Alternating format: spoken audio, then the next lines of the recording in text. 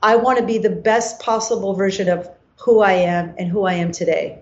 I'm not the dancer that you all know me with the pink snake, belly dance superstars, right? So that's a different dancer. Hello everyone, you're listening to the Belly Dance Live podcast. I'm your host Yana Komarnitska and I'm thrilled to share a new portion of dance inspiration with you. If you are a new listener, welcome to the show. Don't forget to subscribe and receive automatic updates about our new episodes. And if you are our regular listener, welcome back. Please leave your reviews on whichever app you're listening. They really help me promote the show and spread awareness about belly dance art form. Plus, I really like hearing back from you. On this note, let's get to our today's episode. Have you ever considered adding a fitness element to your belly dance classes? This can significantly help you to get more students through the door and, most importantly, retain them and earn more money. Check out Sharky the Belly Dance Workout. The founder of the system, Orit, shares how teaching belly dance fitness transformed her own career in a way no performance opportunities ever could. In her course, you will receive tips on how to teach and get ready for the class, including ready-made class choreos, as well as useful insights on business aspect of this activity. Join Sharky's 3-month instructor academy that features an online course, weekly coaching sessions, and business training. You'll leave with razor-sharp teaching skills and best practices for your teaching business.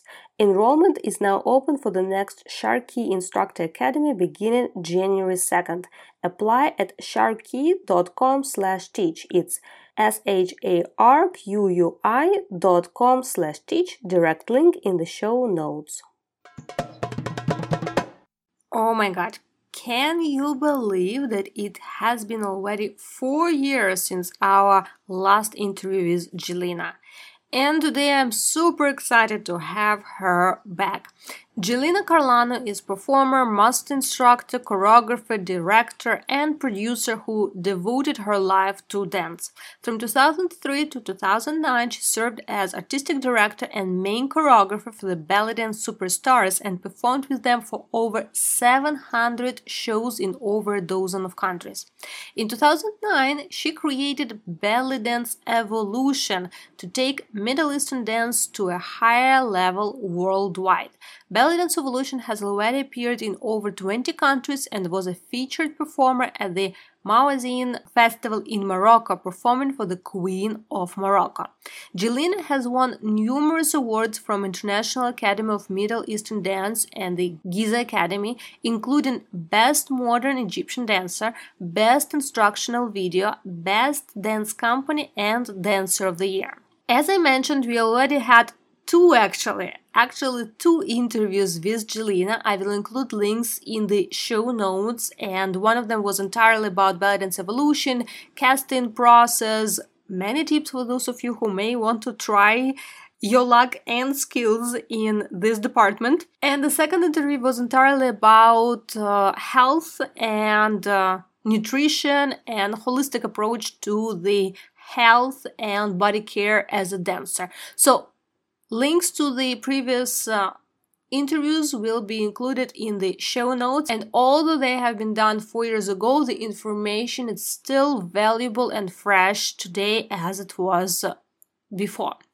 And in our today's conversation, we actually talked about last 4 years and all the changes that happened not only in the dance world but specifically with Belly Dance Evolution and with Jelena's personal and professional dance life. We have been talking about delegating responsibilities and projects to others, as well as Jelena gave a couple very cool and valuable tips for hiring people. So for those of you who are looking to create a team finally, or having a problem creating a team, that may be very, very useful.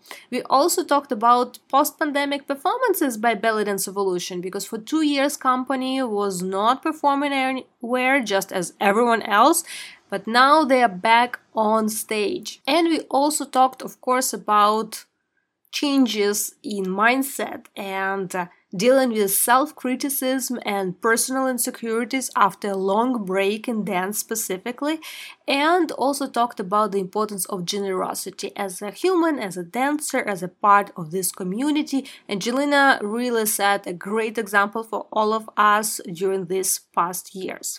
So this is what we have for today. Once again, reminding, don't forget to check previous interviews. They were really great and very different information and different sides of Jelena's activities and Belly Dance Evolution specifically. And if you found inspiration or value in our today's episode, don't forget to screenshot, share it on social media, tag us, and let us know what you think. Jelena and Belly Dance Evolution are back, taking their show and programs across the globe. You know how many guests we had previously on this podcast sharing how much their experience with BDE pushed their dance career. You can have it too. Audition for Jelena's latest production and join Jungle Book cast. All details at www.joinbde.com. Direct link in the show notes, joinbde.com.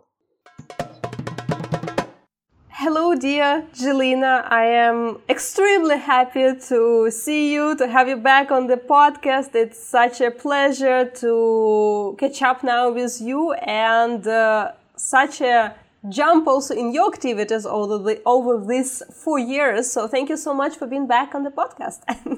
Absolutely. Aloha and greetings from Maui, Hawaii. It's where I live now. So lots of changes have come about in my life. Not just professionally, but also personally. Well, for our listeners, for those who somehow missed it, we already did 2 interviews with you, and it was both of them were back in 2018, almost like one back to back. So for those listeners who missed it, the very first was episode number 22, where we talked a lot about Belly Dance Evolution, company, touring, and the sense of community that you created and networking over the globe, and seeing the impact of your work on belly dancers all over the world in different countries. And then our next followed up interview was literally episode number 31, which was completely dedicated to health, nutrition, eating habits for dancers, and you were so kind, you even recorded the video of your fridge, what's inside. So for those who somehow missed, definitely go back and listen to those episodes. Links will be in the show notes. But our today's conversation, I actually want to ask you, because we chatted a little bit prior to start recording the interview, but still I would like to start with asking you, thinking about this last 4 years, there were a lot of changes in all kind of fields. What comes to your mind if I ask you, what do you feel was the most important or impactful change personally for you as a dancer in this last 4 years?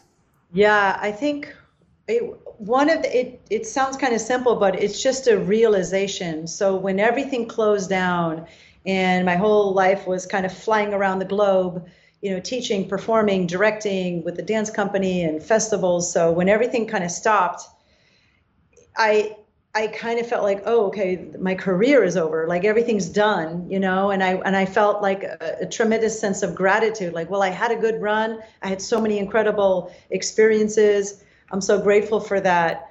But then as I kind of sat with that for a while, I realized that I kept creating, I kept dancing, I was dancing at home alone, and just, that I realized that dance actually lives inside me, that it's not necessarily something that has to be so out, like I don't have to fly anywhere to do it. Like dance lives inside my heart, dance lives inside my mind. Like I have steps and choreographies and ideas. So dance as a concept kind of changed for me, is that being in a room with a lot of other people, where it's still just as valuable when you do it alone. And I had one of the most creative 4 years of my whole career. I created more choreographies than I ever have. I reflected, I was like, wow, I really dug deep into that, and I created all kinds of stuff.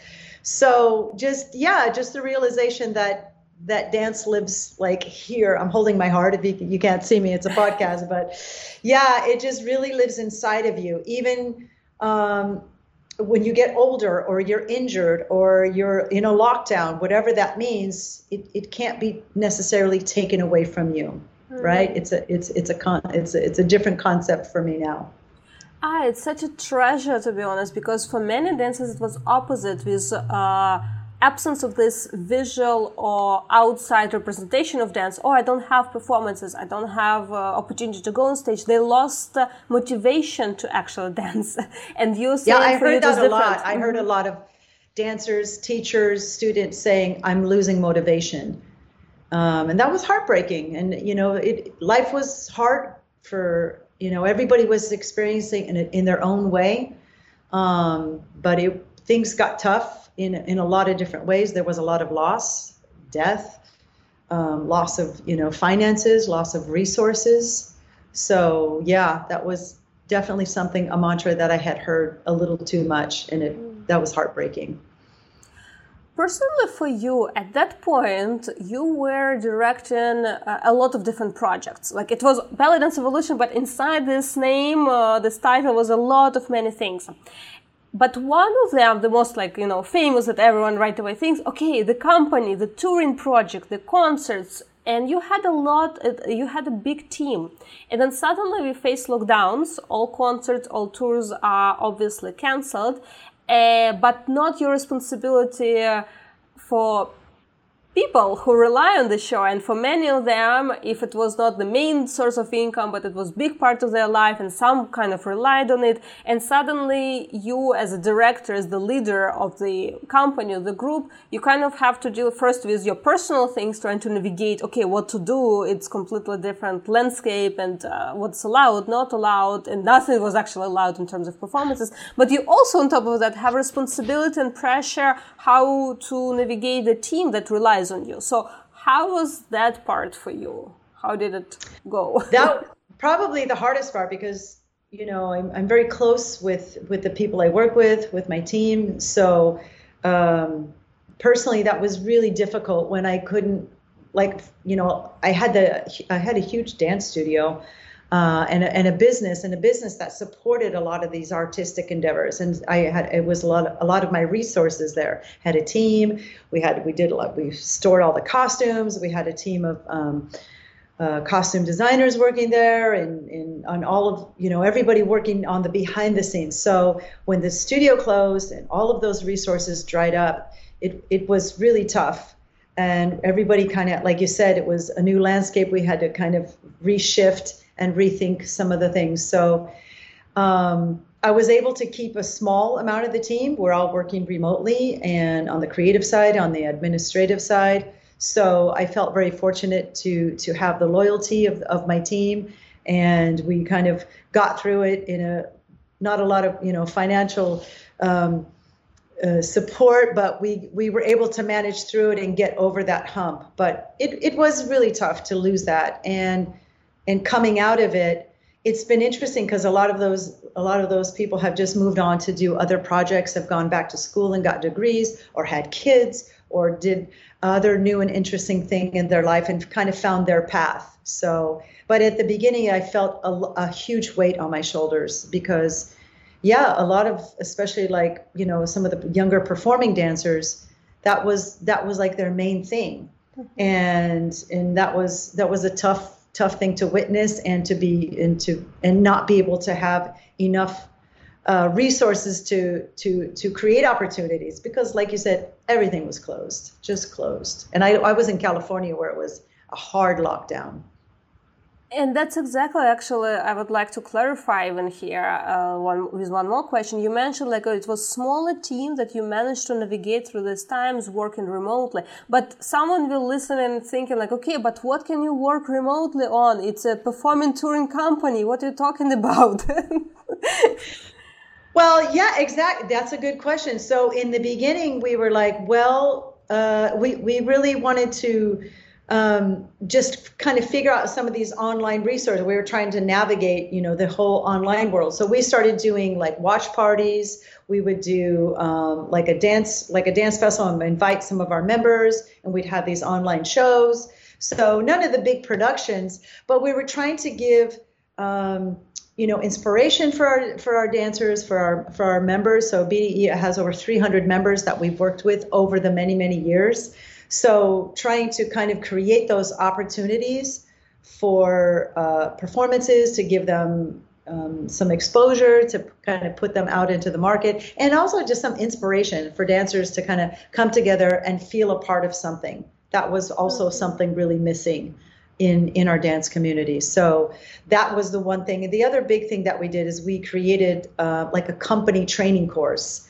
So Sabah and Luna and I bring in like the coaches who dance and are experts in their style. Of course, I'm the like Roxel Sharkey expert-ish. That's kind of like my specialty. So I brought in like our fusion dancer, I brought in a ballet coach, and we created an online dance company training course. So that was a huge project to undertake, and it was really valuable. It was the idea of Lauren, who's been with me for over 16 years now. So it's each company kind of has their own repertoire. So building upon that and giving dancers the training globally, since now they can access this from anywhere in the world. So that was a few things that we had tried to focus our energy and our resources on.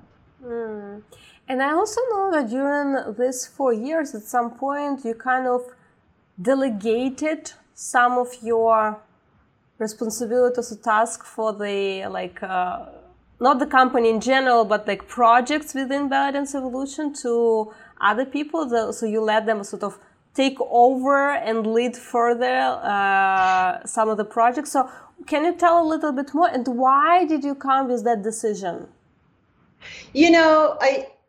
It's something that I'm really proud of. Is I love to lead by example, and I love to share everything I have. So when I'm doing something or working on something, I'll always kind of maybe have someone shadowing me. And after you've shadowed me for a few years, you'll kind of learn all of my systems. I have everything as a system. You do this thing first, and everything has like a layer and a system. So like Olga produced one of the online shows. So I got to like kind of pass off the hat to her as a producer. So she had to contact and coordinate all the dancers and collect all the music and all of those things that a producer does. So I got to oversee that and help her with questions, bringing in teachers to teach some of my students and work on their specialty and let them sort of lead projects. Mm-hmm. I think it's one of the things that has helped me to be successful is that I open up those opportunities with really talented people. I recognize talent and I open up an opportunity, and it's always been a win-win. So they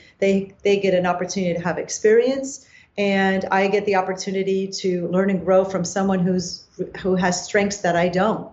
So I always try to have that as a policy. And it's most of the time over this long career, it's like most of the time it's worked out. Sometimes it doesn't. Sometimes it's a fail and it just doesn't work and it's not a right match. And that's okay. I'd rather do that and have a couple of fails when all of the win and all of the hero stories come out on the other side. So it's been nice for me to be able to pass the torch at times and know that the brand and the company and the systems that we've built over the many years, that they can stand the test of time with and without me. It's also cool to hear your experience of working with a team, because it's, let's say, a beast on its own to deal with hiring people and leading people. And at this point, by this stage, you have a really huge experience of trying to deal and organize people. But thinking back at your experience, I'll sort of sidetrack a little bit from talking about changes in your life, but I think it's a cool subject and question.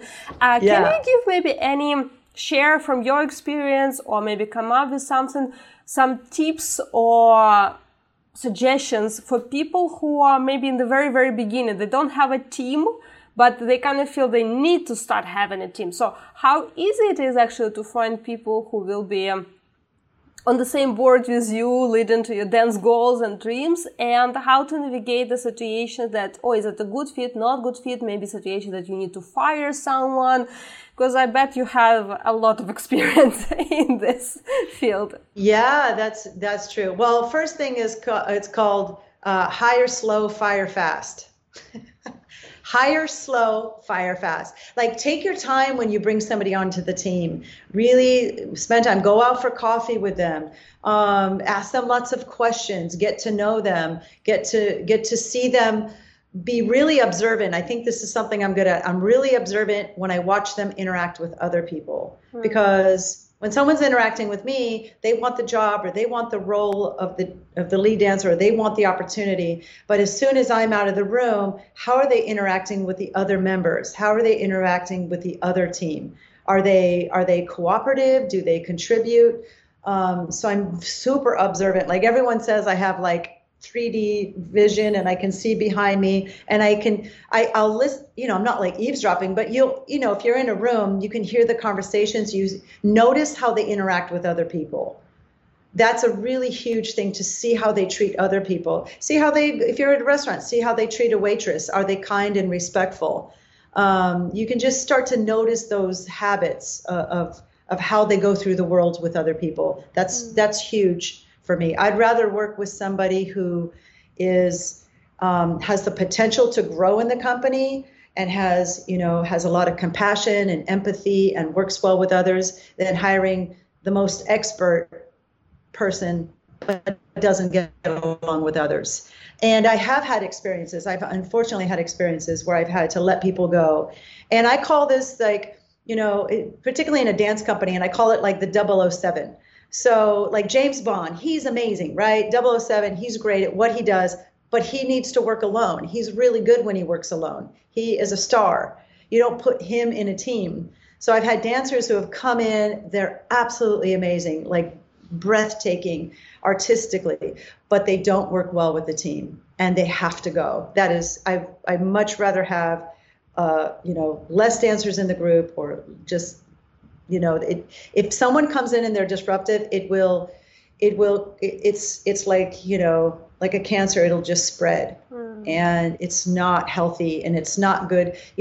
We dance because we love this passion and we love being together with each other and elevating the art. So when someone comes in and they're poisonous or disruptive, it's not a healthy atmosphere, and it's not a safe atmosphere. And I pride myself on that. When you come into my company and you sit in circle time, I take pride that this is a safe place for us to share, connect, and support each other and not judge each other. So any of those other behaviors, it's just not tolerated. Like I cut it out really fast. And you learn the hard way, but you learn.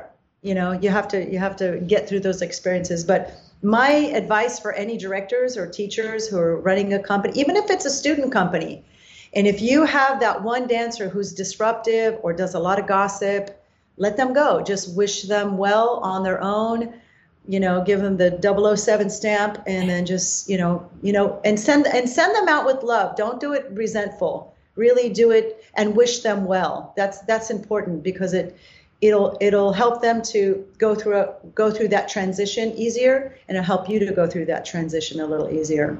Yeah, that's both things a nightmare, I think, for people who are not much skilled or experienced in hiring, is like how to hire and choose properly, and then, if anything, how to fire if it's not the best fit. So thank you for sharing your experience. Sure, yeah. Now back to Belly Dance Evolution company, because although you had a break and the company obviously stopped from working, and you will also, I want to talk also about activities, what was happening in online world, but I can't right now skip the fact that Belly Dance Evolution is back on stage. Yeah! And the Jungle of the Book, the Book of Jungle, is now back on stage. So how was that?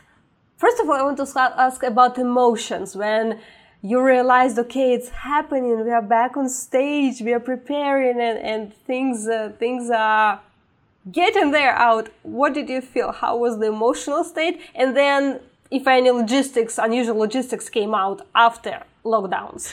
Oh God, it was, yeah. So after it got back from March, we debuted the show. I worked for years on this show. We costumes and music and choreography. We debuted it in Germany, and I came home that weekend and I washed the costumes and packed them up. And I knew I was packing them up for a while. I didn't realize it would be 2 years. but I knew I was packing them up. So I remember very gently packing them, thinking I want them to last. I want them to be happy in this, you know, in their containers. And I remember that was like an emotional thing for me. So unpacking that and kind of going back and opening up the costumes again, it was like, oh yeah, we did this, and oh yeah, we did that. And I remember creating this with the designer. So it was actually when I physically touched it. It wasn't until I physically touched it and I got like Saban, I went in and started opening up the costumes and doing inventory. That's when it really hit me that it was like I could, it was tangible at that moment. And then you start working on it and going through it, and then you see some of how it came out, and then you're like, God, I wouldn't have made those choices today, but we made a few changes for bringing it back to the stage in Mexico City. We just got back last week. It was incredibly special. Like Cesar Insurable had opened up, I call it like Grande Puerta, a huge door for us. We were able to debut the show in Mexico City, so that was really exciting. But honestly, some real talk, like there was fear. There was fear of me. I had some insecure moments. Am I still the dancer I was 2 years ago? Can I deliver on the stage? You know, is this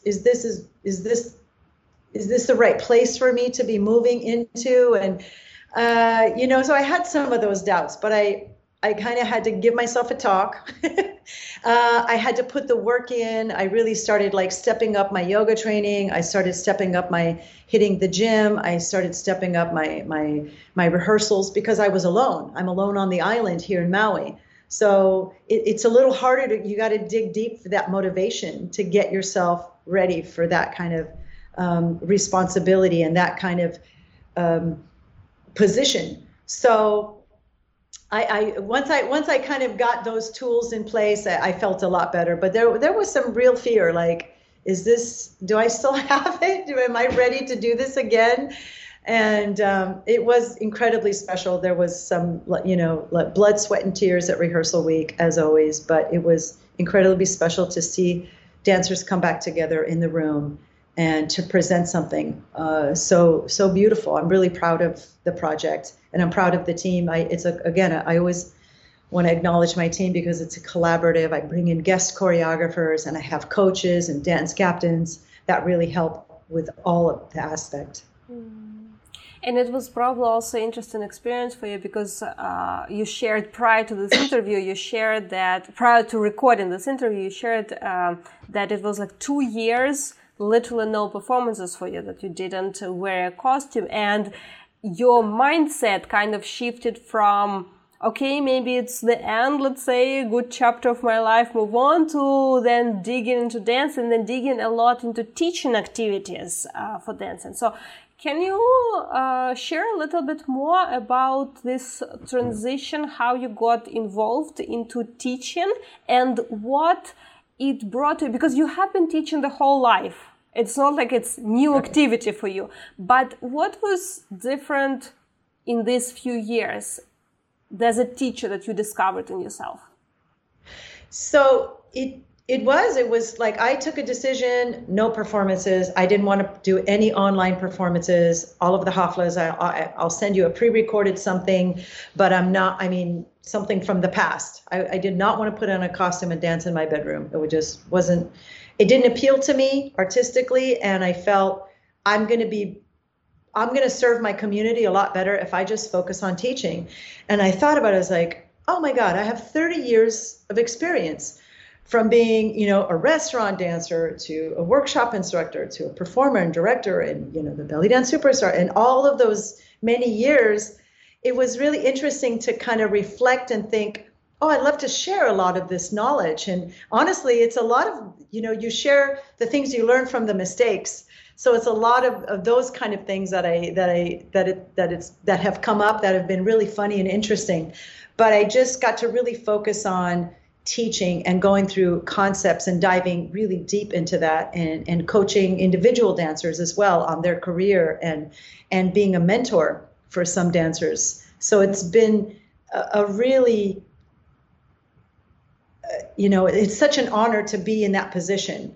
So when I think of my mentor, Sahara Saida, when I think of someone that I really love and admire and all her years of experience, it's not just the dance steps that I learned from her. It was, I learned a lot, of course, a lot of dance from her, but it was really so much more how she goes through the world as an artist, and all of that journey and all of that responsibility and all of that comes with that of being an artist. So that for me felt like such an honor to start to shift into that role. And I felt like I was ready for it. I felt like this feels like the right time for me. And like I said earlier, I created so many dances because I didn't have to worry about what I was going to do. I didn't care, of course I care how I look in a way, but I didn't have to put on a costume. I didn't have to put on any stage makeup.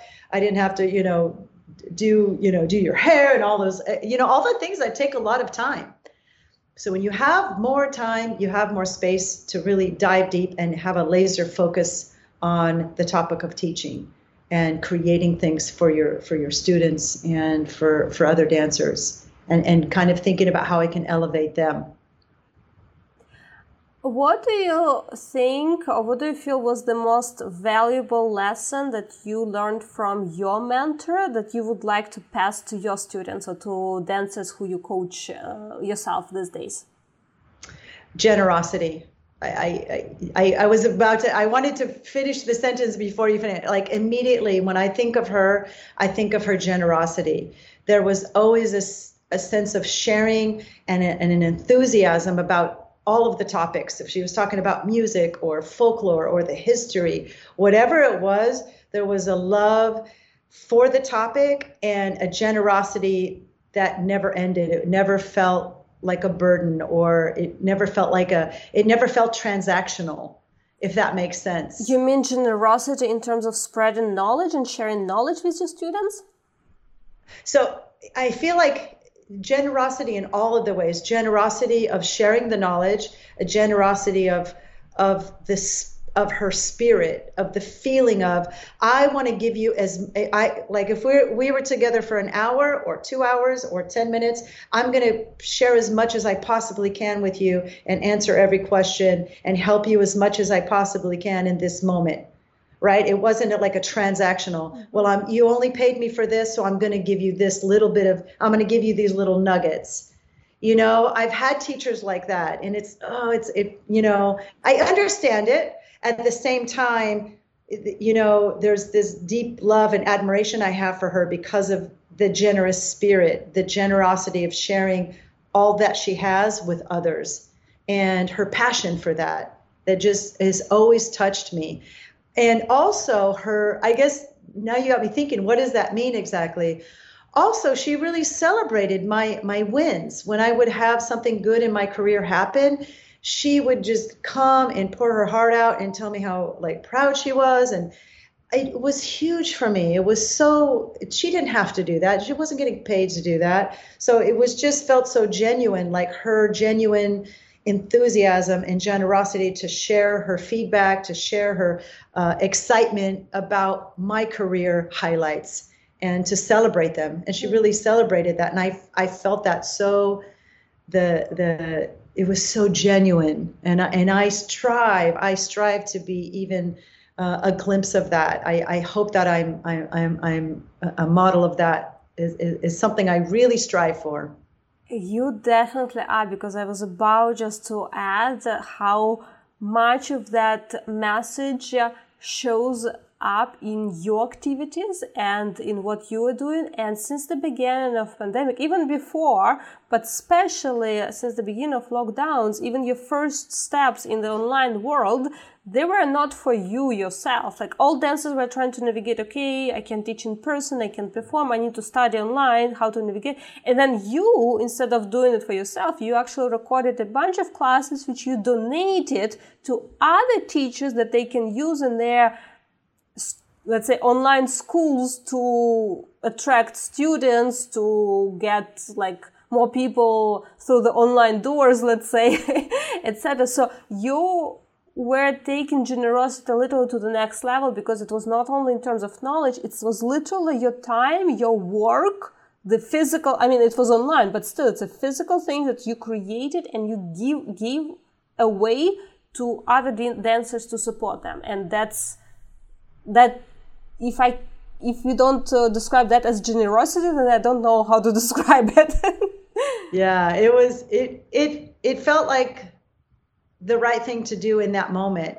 When I was reaching out to a friend in Prague and her studio was closing down and she's going online in Germany and Australia, the whole globe, I know how many studio owners do we know, right? So it was a really tough world. My studio was not a belly dance school, so mine just closed, period. It was no online anything. It was a rental studio. So I felt it.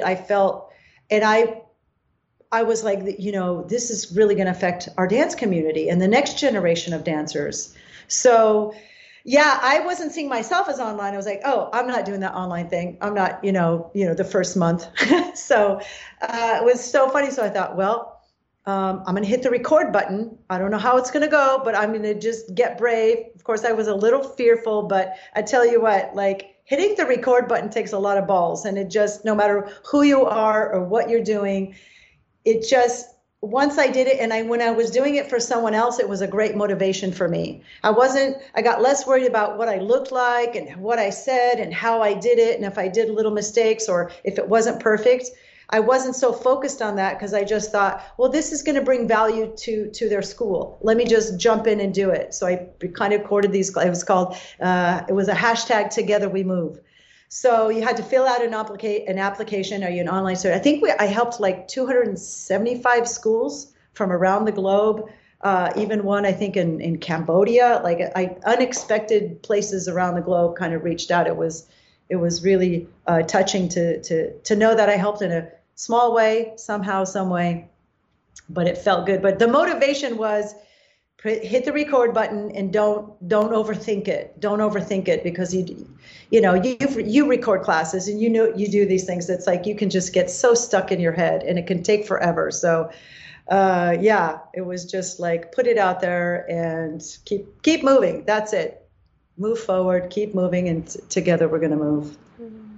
It was really so generous of you to go step up and support community, and it just brings me back my thoughts to our very first interview. It just somehow circled around community. It's all conversations are free flow, but it always come back to you and your love and passion and belief in belly dance community is just amazing because the experiences that we have inside belly dance community, they are different, and some people they cannot find the sense of community in belly dance industry, and they actually feel very alone, or they feel even negative experiences with community. But it's really inspiring to see your passion and your belief in community and how much you give to this community without really asking for anything. You said your own studio was closed. At the same time, you're focusing on helping other people. That's incredible. It was, it was very therapeutic, honestly, because you can just sit and dwell and get into a pity party or, focus on those negative things. So dance has always been a gift for me. It's always been a healing place for me. It's been a source of joy. So it was very therapeutic for me in that sense, putting that out there and then having a motivation. All right, I'm going to get up and I'm going to film today instead of just focusing on, being locked at home or thinking, and all the death and the destruction that was happening around the world. So it helped me to have a purpose. And I think purpose is incredibly profound. But having the sense that the success of another, dancer, a belly dancer or a school, their success is my success because I love the art form so much. I want it to succeed and go on when I'm gone. So, these schools in little places all over the globe, their success is the success of the art form, right? So that's just a perspective to consider it. I know it gets competitive in places and dancers can be competitive in situations. So when you take that out and you start focusing, that whole send them love and wish them well, wish them well on their journey. If another school is competitive with you, wish them well, wish them success, because that energy will release a lot of that negative fear. because it all just comes down to fear, like fear that, am I going to be okay? Am I going to have enough students? Am I going to survive? So if you kind of wish them well and you can focus on what do you have to contribute? What can you do to give the best value and the best service to your students? How can you serve your community? And just focusing on that, the road will start to open. Yeah, and for you, it's also your help actually went way beyond the community, or it was always centered around like, okay, belly dance related or around belly dances, but you have done this for years. I think I lost account of how many fundraising events and workshops or some different things and activities you did to gather funds for different causes, for so different causes, from something belly dance related, like what we just talked about, to completely different methods that go beyond just belly dance community.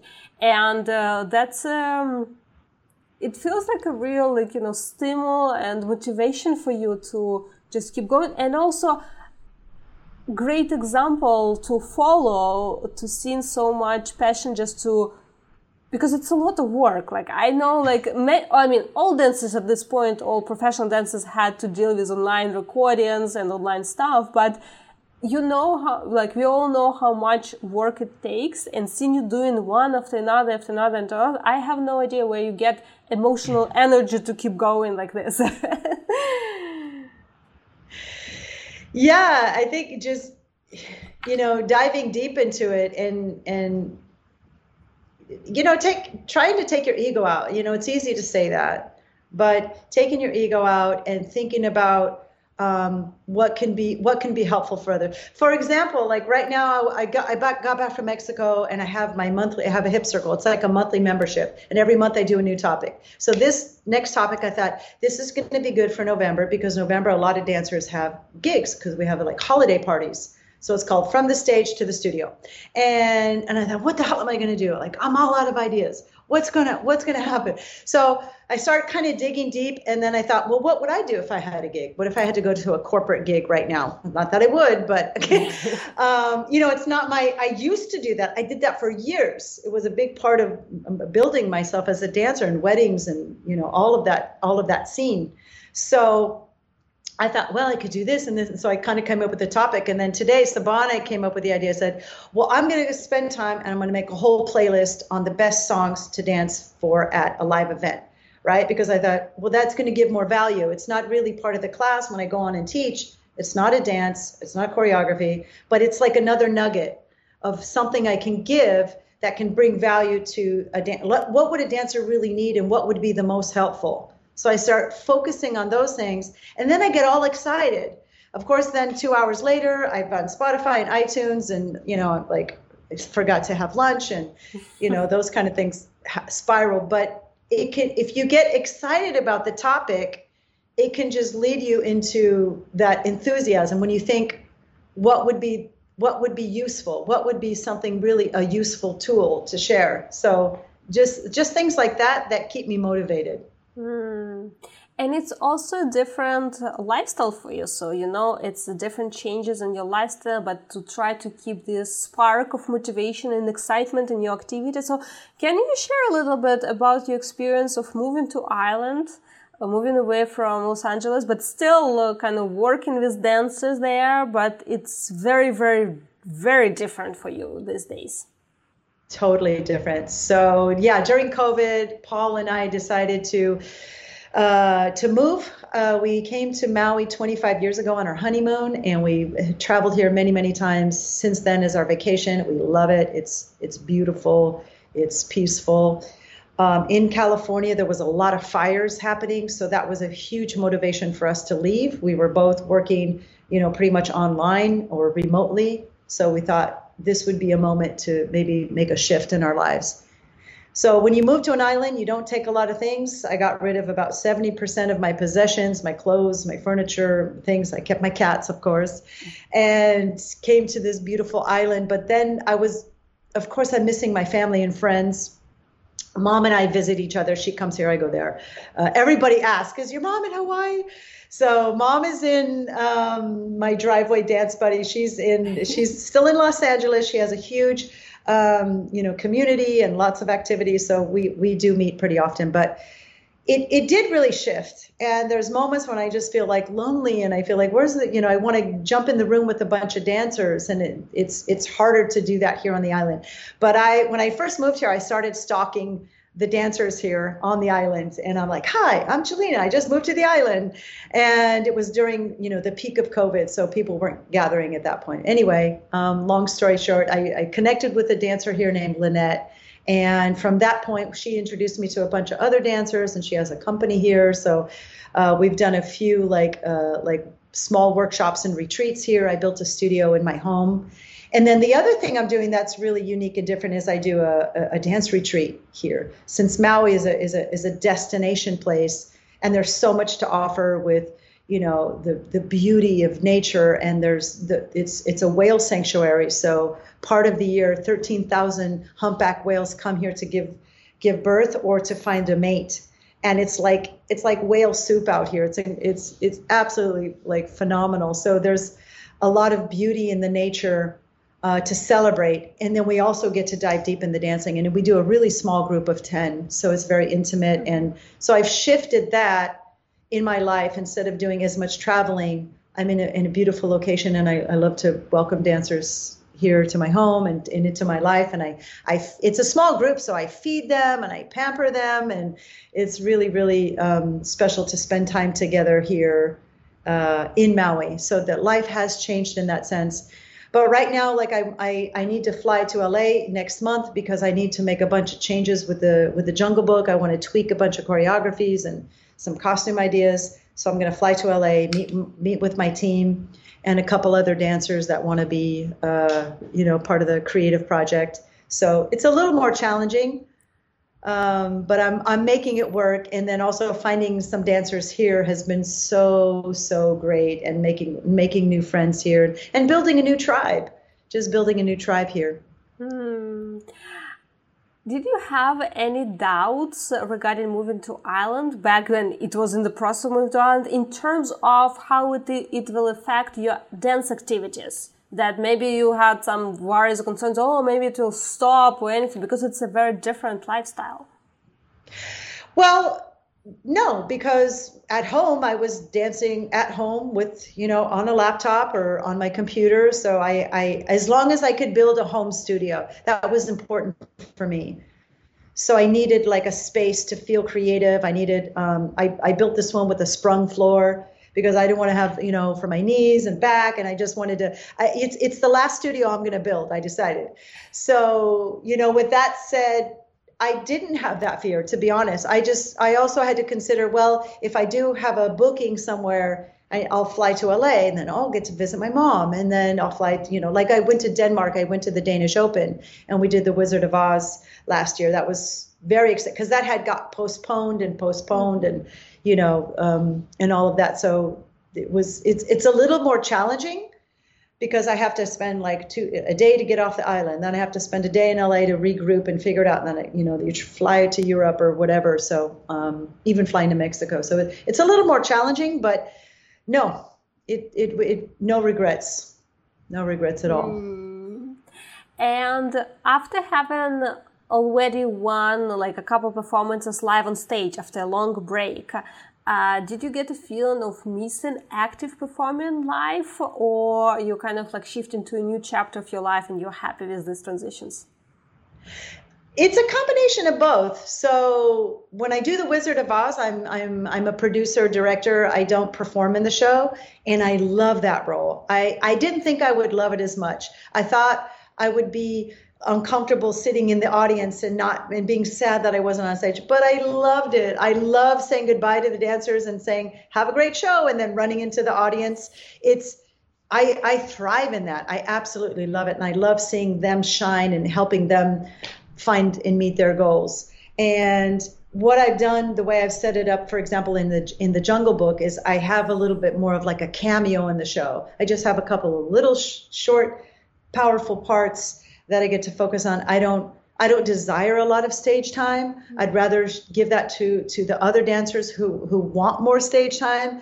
So I'm kind of enjoying that transition. And then, I'm looking down the line. At some point, I'll retire from the stage and I'll just focus totally on coaching. So for the next couple of years, I see myself still performing.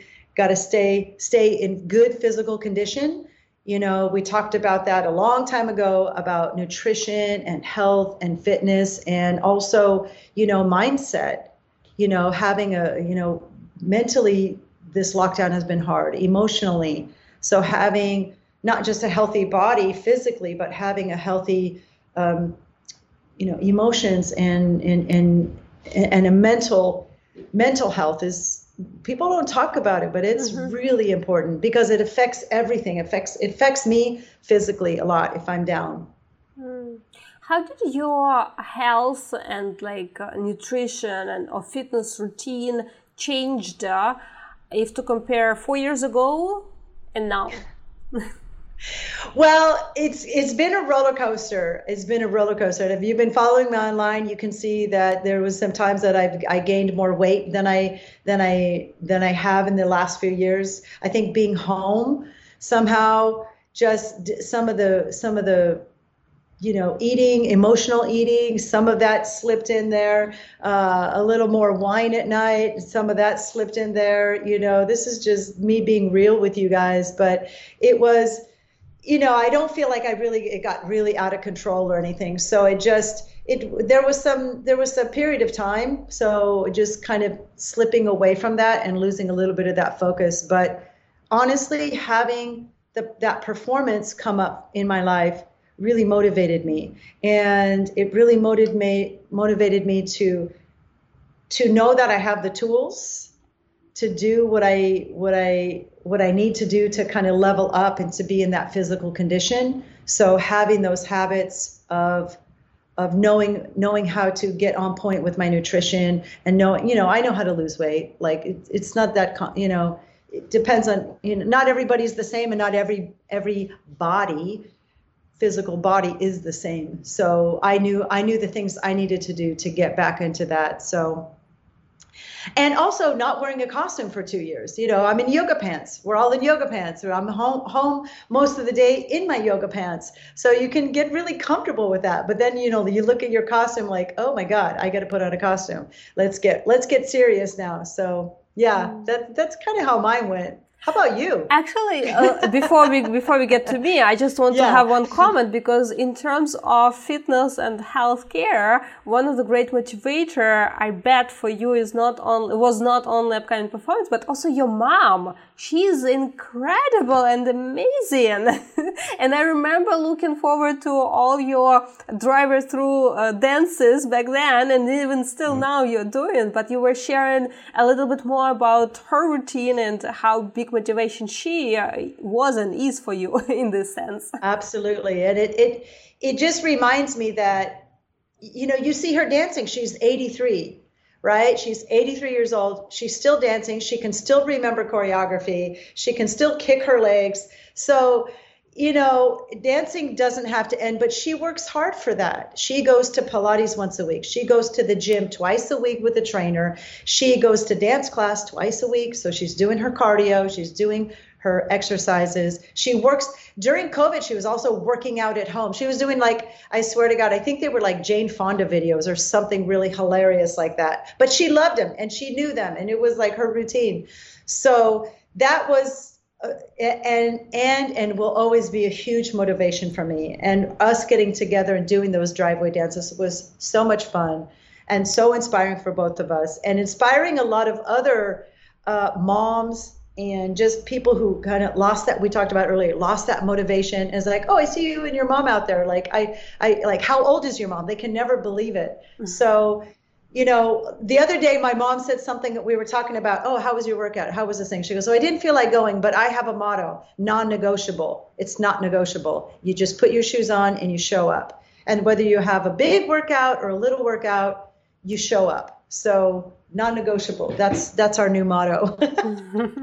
That's awesome. And how easy or difficult, or how did you figure out, getting back in shape with very like physical, let's say, activities and workouts, but I don't know workouts or not, but how did you figure out it, especially if you had to do it on your own at home? Because I don't know if where you live, do you have access, to, let's say, social network that we sometimes rely, even going to gyms, seeing other people working out, it kind of motivates you to work out and maybe have a personal trainer. But for you, how was that experience not being in LA at that moment?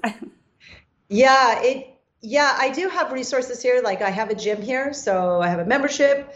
So going to the gym and lifting weights has always been something that I try to incorporate because it helps just to kind of the strength, building muscle and bone density for longevity, incorporating yoga classes. So keeping my flexibility. As a dancer, it's something I noticed. And it was a note that I had been giving a lot in the online competition. So I had kind of been doing a lot of online competitions or even in-person competitions. One of the notes I give was you need to increase your flexibility. So just having that and kind of thinking about that and seeing myself, I know I need to make sure I maintain that. I maintain my flexibility. What do you mean by flexibility here? Are we talking about, I don't know, back bends and splits, or what exactly you put in this word? Because it can mean a lot of things. Okay, all of it. So yes, back bends and splits. If you were doing that before, can you continue doing it? It doesn't mean you're not a dancer if you can't do a back bend or the splits. Like that doesn't define all of dance. But having a flexible body, for example, if you do a lot of really good side stretches, you can open up the obliques. That gives you more space in your hip work, right? So just, I noticed that. And I'll tell you something. I saw a dancer a while back. I was on another festival recently, and I saw a dancer on stage who had lost a lot of her flexibility, and it hit me. It hit me like that is so important. That is so important because I knew that dancer many years ago, and I knew the dancer that she was, and I saw how that she hadn't been maintaining herself physically. And it wasn't like a judgment. It was more like an observation. And it's like, how do I want to see myself? And for myself personally, if I'm going to take the time to set myself up and to go on stage and to present myself in my craft in front of others, I want to be the best possible version of who I am and who I am today. I'm not the dancer that you all know me with the pink snake, belly dance superstars, right? So that's a different dancer. But who is the dancer that I am today? And what are the tools that I have, right? I actually still can do the splits, but my back bends maybe aren't the back bends I did when I was younger, but that's okay. So I want to tap into my strengths and also know that I'm doing the best version of who I am and the dancer that I am today, and be okay with that if I'm putting the work in. And I know if I'm not putting the work in. But that's the main struggle, because it all comes back whenever we talk, having this discussion with professional dancers, it always comes back to conditioning your body. Like dance itself is not enough. Like for professional performances or career in general, you need to prepare your body for being a dancer. But it's also a lot about mindset and how kind of stop comparing, especially if you see this time, for whatever reason. For some people it may be this time like natural, age and differences in body. For some people it may be going from lockdowns and having some, I definitely had a couple of moments getting it out of control. I'm also emotional eater, and then I was okay, different style, lifestyle, different habits, etc. So, but how about mindset conditioning, or not even conditioning? For your experience, you shared a little bit, but if you can go a little bit deeper on the question of, okay, coming back on stage, seeing changes in your body, in your skills, it can, for many people, can be very demotivating. It can really put them down in terms feeling failure before even trying to go on stage again after a long break? And regardless, was it because of lockdown, or some people had, I don't know, they were given a birth to a child, they had to stop dancing, or there are some other changes that they stop dancing, I don't know, 5, 10 years or 1, 2 years, doesn't really matter. But then the body changes if you don't do this physical activity. But visually, we all understand the value of us, regardless of like, okay, we need to love and we need to value ourselves, but it's easier to say than sometimes to actually do. And especially when you're a dancer, when your work is visual and it represents and manifests through your body. So how to deal with it from the point of view of mindset, to kind of psych yourself not to try to compare and grab too much on that image of that thought of what you're supposed to do. You think, oh, I'm supposed to do or being able to do this, but how to kind of move and find new satisfaction. Let me phrase it even more like specific. Find the satisfaction and best version of yourself without compromising your standards. Without this, it's just whatever it is. But no, like still doing the best, but finding this motivation sparkle to again do really the best. You know, you have to get comfortable with yourself. And I think, you know, the media, and especially like, you know, with Instagram and all the filters and everything, everybody looks a certain way. Getting comfortable with who you are, where you are in your life, whatever age you are, or if you've had a child, or, you know, maybe you've taken that like break, or kind of whatever that has been for you. So for me personally, getting more comfortable with these lines on my face, you know, my wrinkles. Hello, like I want to wear them with pride. I try to, you know, I don't love them. I just, you know, don't get me wrong. I wish they weren't here. But when I do see them and I think about, you know, and I see other people, or you know, all this stuff with all this plastic surgery stuff. And when I've seen some of my friends or people, and I was like, oh my God, that was way too much. Like their face looks weird, and I don't like it. And I hear other people talking about them, and I really think, is that the direction I want to go in? And I try to think about, let me wear these lines with my years of wisdom. Let me get comfortable with that, instead of focusing on that they're ugly or that they're not beautiful. They're beautiful. They're my beauty. They're my experiences in life. So trying to kind of focus on things that I can't change. Like, you know, I put my night creams on. Don't get me wrong. I've got my mask and all that stuff. So those are the things that I can't really change that much. I can do some preventative stuff, but like the physical stuff, there are things I can do. Right? So if there's things I can do to kind of level up whatever that conditioning is, and all of those, you know, whatever, all those conditioning things, I have to ask myself, have I done everything that I can? Am I satisfied with the work that I've done? Do I feel like I put the time in to prepare myself for that? And when I haven't, I know it and I feel it and I regret it, and I get really fearful about going on stage. I get really fearful. But when I've done that work, I start to, it really kicks up my confidence. It gives me the confidence I need to know I've done everything I can. I've rehearsed as much as I possibly can. I've trained for this. I've prepared for this, and it's going to be what it's going to be. And not to overthink it. And of course, it's always can be better. And of course, you know, oh, I wish I would have done that. You know, that thing. Like I'm like, I hate to watch myself on video. I really hate to watch myself on video, because I just want to change everything. More about the movements. Yeah. So. So that's kind of my thoughts on that, is kind of embracing that accepting who you are, where you are in your life, and then knowing that you can do the work. The other thing, and I just gave this advice to a dancer, she was like, I don't know what, you know, if I should keep doing these gigs and this and that. And I said, honestly, I stopped gigging because I didn't want to put myself there and start doubting myself. So I set myself up to only perform in front of an audience that I want to perform in front of. Like, I'm not going to go do a wedding or a corporate gig right now. I don't want to put myself in front of that audience. I'm going to put myself in front of an audience that is interested in seeing me, and I'm interested in being in front of them.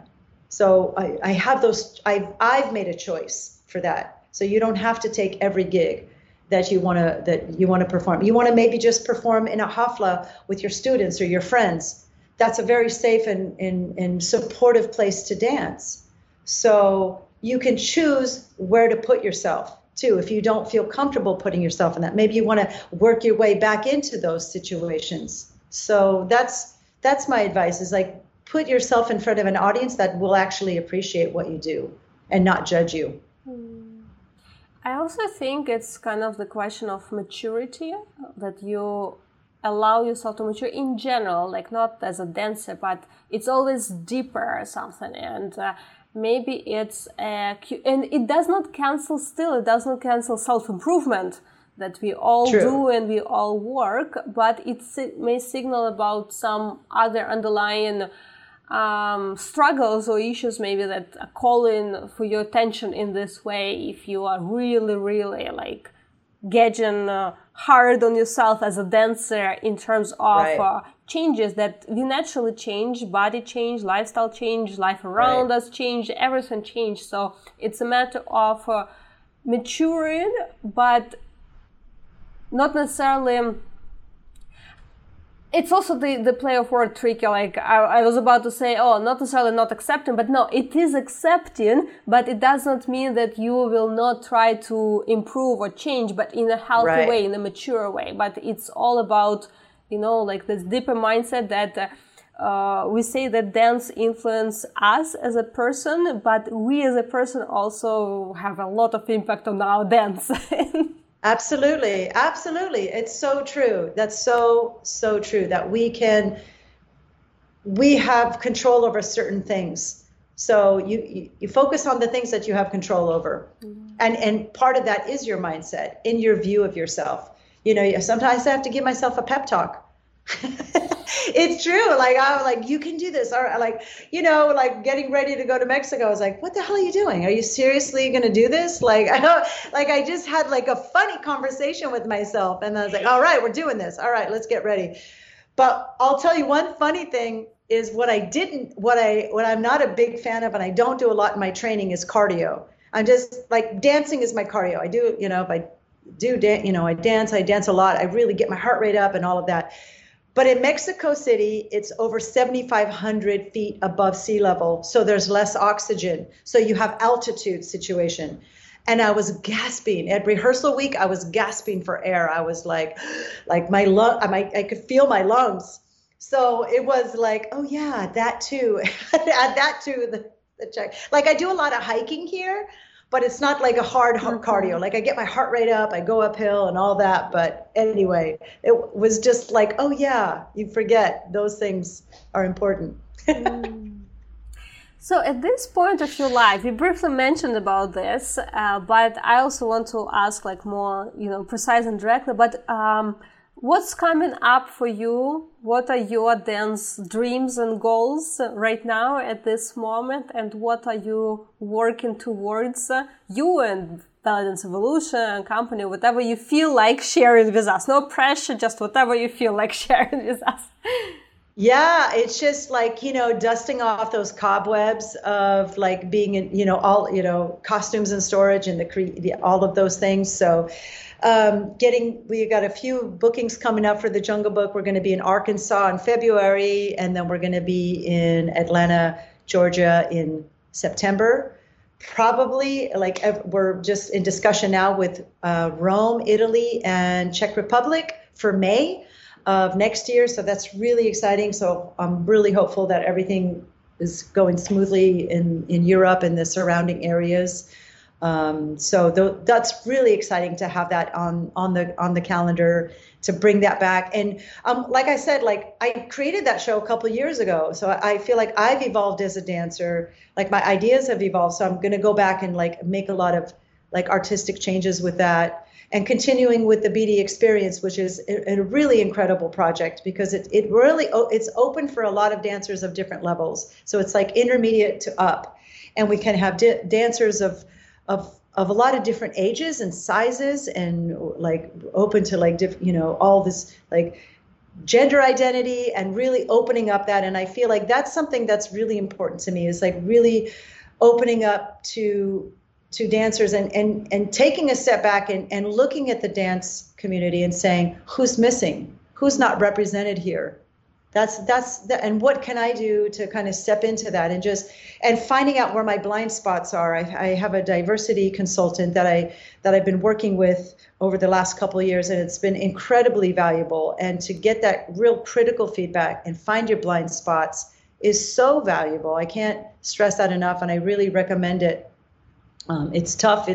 You have to have those deep and meaningful conversations and those difficult conversations, but it's incredibly valuable when you come out on the other side. So that's something that's part of the growth mindset and part of the growth of the company, and hopefully the legacy of the company. And then the new project I'm going to be working with is a producer that I've worked with for many years in Morocco. So we're going to bring in a new production to Morocco with a brand new show, with new music, new costumes, new concepts. And yeah, so we have a meeting tomorrow to go a little bit more deep into the story. Of course, we're going to have like a bit of a storyline.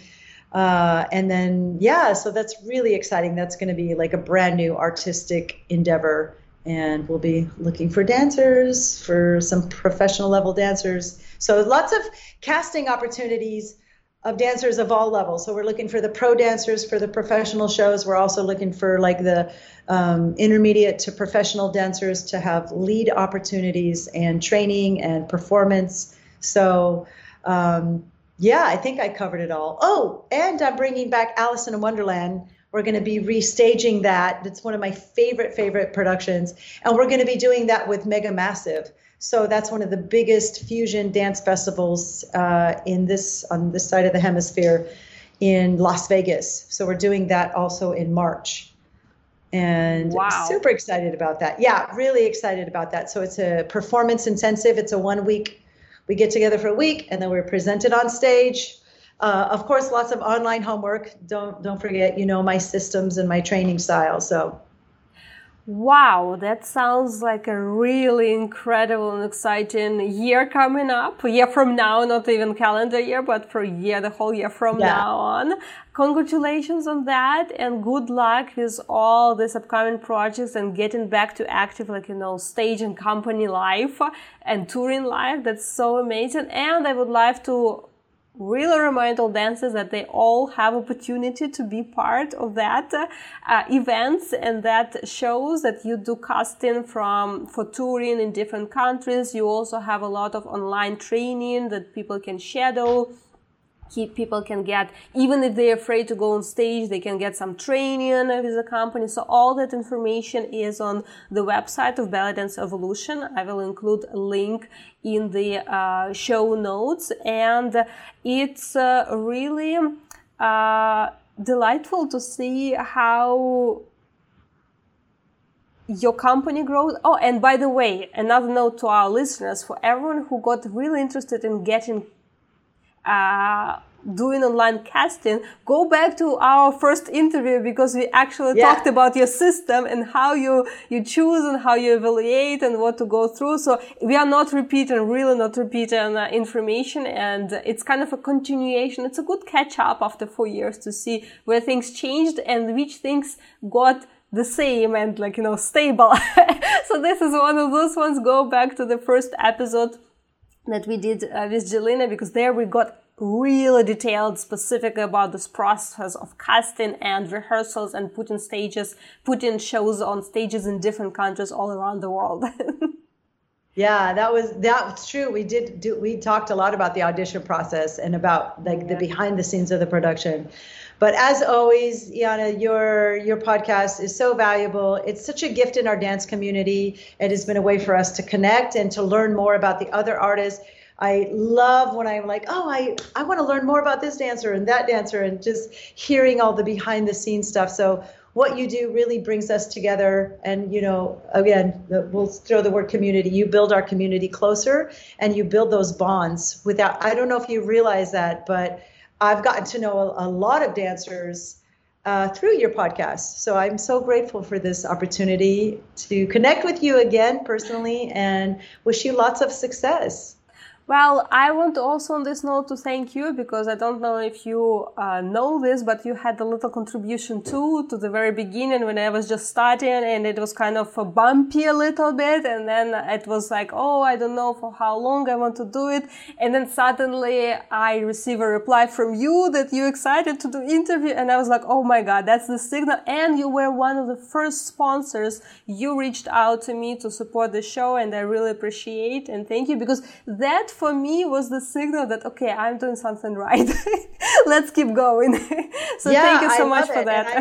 I love what you do. And I think that you're bringing so much, so many interesting insights. You ask great questions and you dive deep and you ask, and we get to learn things about artists and about the art form that we don't get to always learn in a classroom. A classroom is, we're mostly focusing on the steps or the dance or the music. So this is a wonderful learning tool for all of us, myself included. Scratch your own itch. Well, thank you. I will almost start blushing from so many compliments.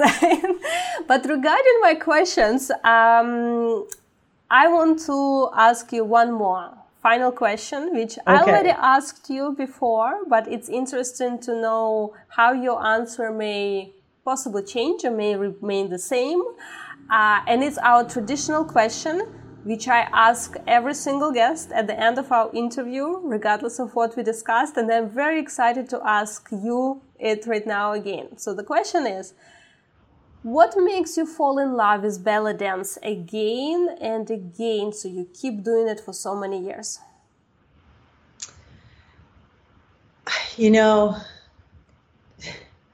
I think I'll kind of go back to what I said what I discovered during COVID is that the dance lives inside me, that it's just so much more than movements and steps, that it's a source of creativity, it's a source of joy for me.